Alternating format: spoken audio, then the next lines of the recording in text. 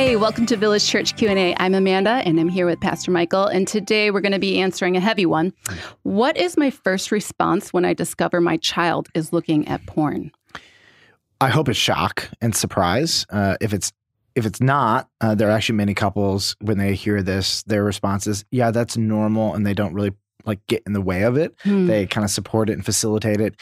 There is an insidious just set of lies about parenting and children that are beginning to overtake, we'll just call it secular thought in parenting. And one of them is that porn is normal, natural, and good. And it's not. It's not normal, it's not natural, and it's not good. If it's natural in the wrong way, in the sense that we are born with the inclination to be drawn to things that are not good for us, which is why we need moms and dads to stop the natural pathway in the bad way and show us what righteousness is. Right. And that it's worth the fight. Because a lot of times I think parents are just like, that's not something I cannot win that battle, but that is something that we can fight for. Yeah. Most parents are going to fall into two categories. And I don't mean this to be judgmental. I'm going to be observational on this.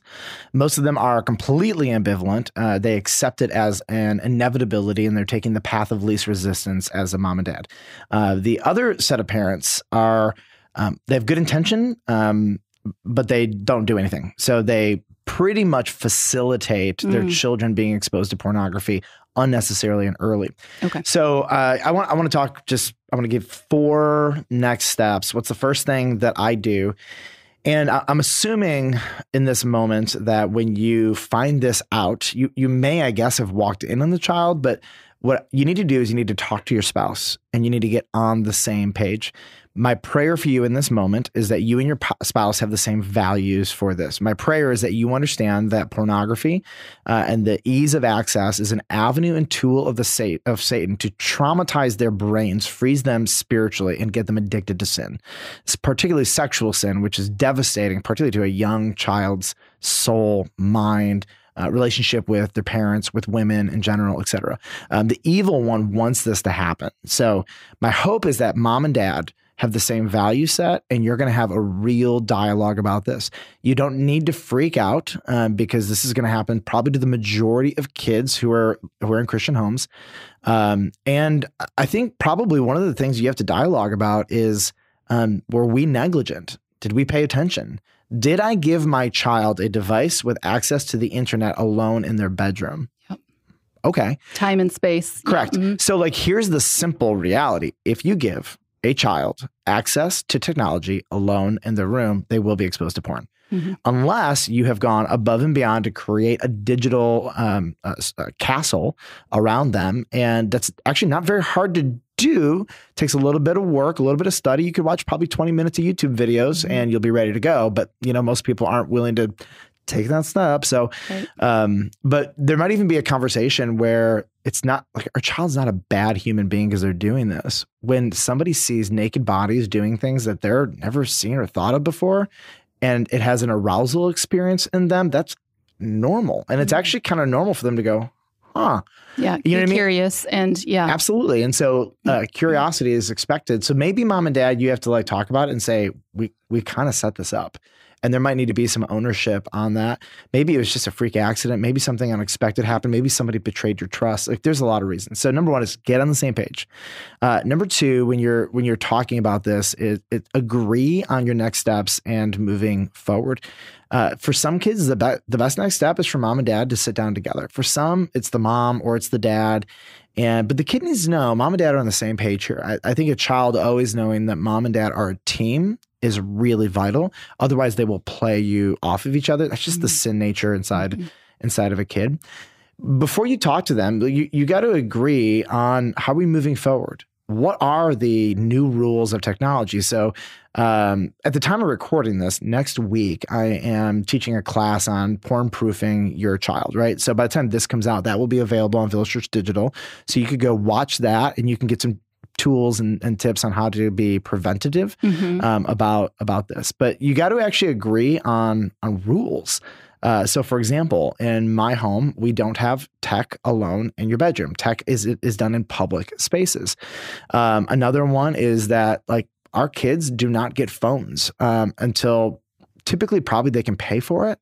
So I have a 13-year-old who has an iPod Touch, but it is locked down. I mean, she can do two things on it and I have access to it. Another rule that I think is just genius, which I wish every parent could just embrace this. Their technology is not theirs. They don't own it.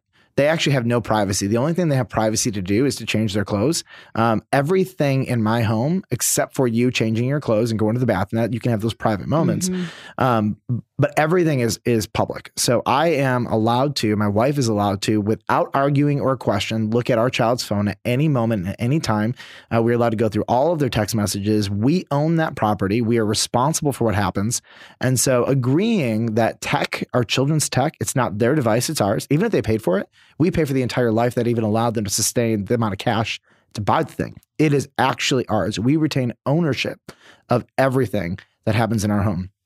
Moms and dads give up the right to ownership freely, and I have no idea why. And kids are not responsible to take the gateway device into the darkest places of our world and go handle that with wisdom alone. They're not ready to do that. So when you're agreeing and moving forward together, you and your spouse, you get on the same page. You have to talk to the child. You figure out how you're going to do that. You're agreeing on rules. And then you're probably, I would say 99% of cases, that child's going to have to go see a counselor. It could be a pastor. It could be a mentor. It could be somebody who's trained. But you need to be really intentional that child may not be quick to divulge everything with you. So they need a place that they can go to and they're going to get it all out. The goal is to leave nothing uncovered. We want that child articulating everything going on so that we can shine light on that and bring the light of Christ into that experience. And so whatever it takes, I want to find a like-minded, preferably counselor or pastor who's equipped to navigate these things, who knows how to engage children depending on the age. And I want to make sure that we shine the light of Christ, the grace of Christ. I want to make sure I don't come in like raising hell and yelling like, I want to make sure that the entire process is just incredibly thoughtful. So number one, talk to your spouse, get on the same page. Number two, you agree on how to move forward. You have the conversation and you know the next steps. Number three is continue the conversation with your child. And I want to actually highlight the conversation, the moment when you talk to them. That moment will go down as one of their most memorable moments in their life. Chill out. The Lord's got it. Be wise.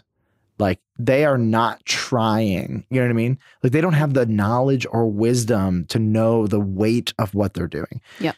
Don't freak out. But they will likely be humiliated through it all. Yeah. For sure. And again, if I'm assuming kids aren't listening to this, so I'll speak a little more freely. It's like when a parent finds out that their boy is masturbating, like, are you surprised? Like you can freak out about it and create an unbelievable amount of shame around it.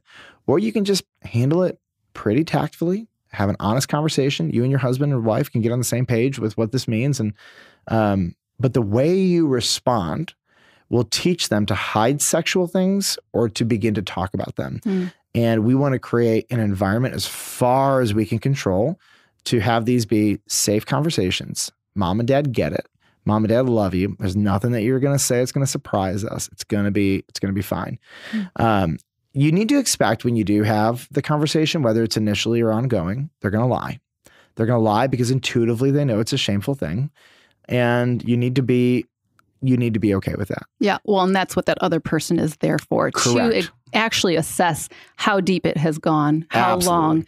They might tell you, oh, it was just that one time, but it might have been way more than that. 100%. So when you talk to them, you basically say, hey, like we're going to sit down with somebody. We're going to process out what happened. Tell me about it, et cetera. And they may not want to do that. Sorry.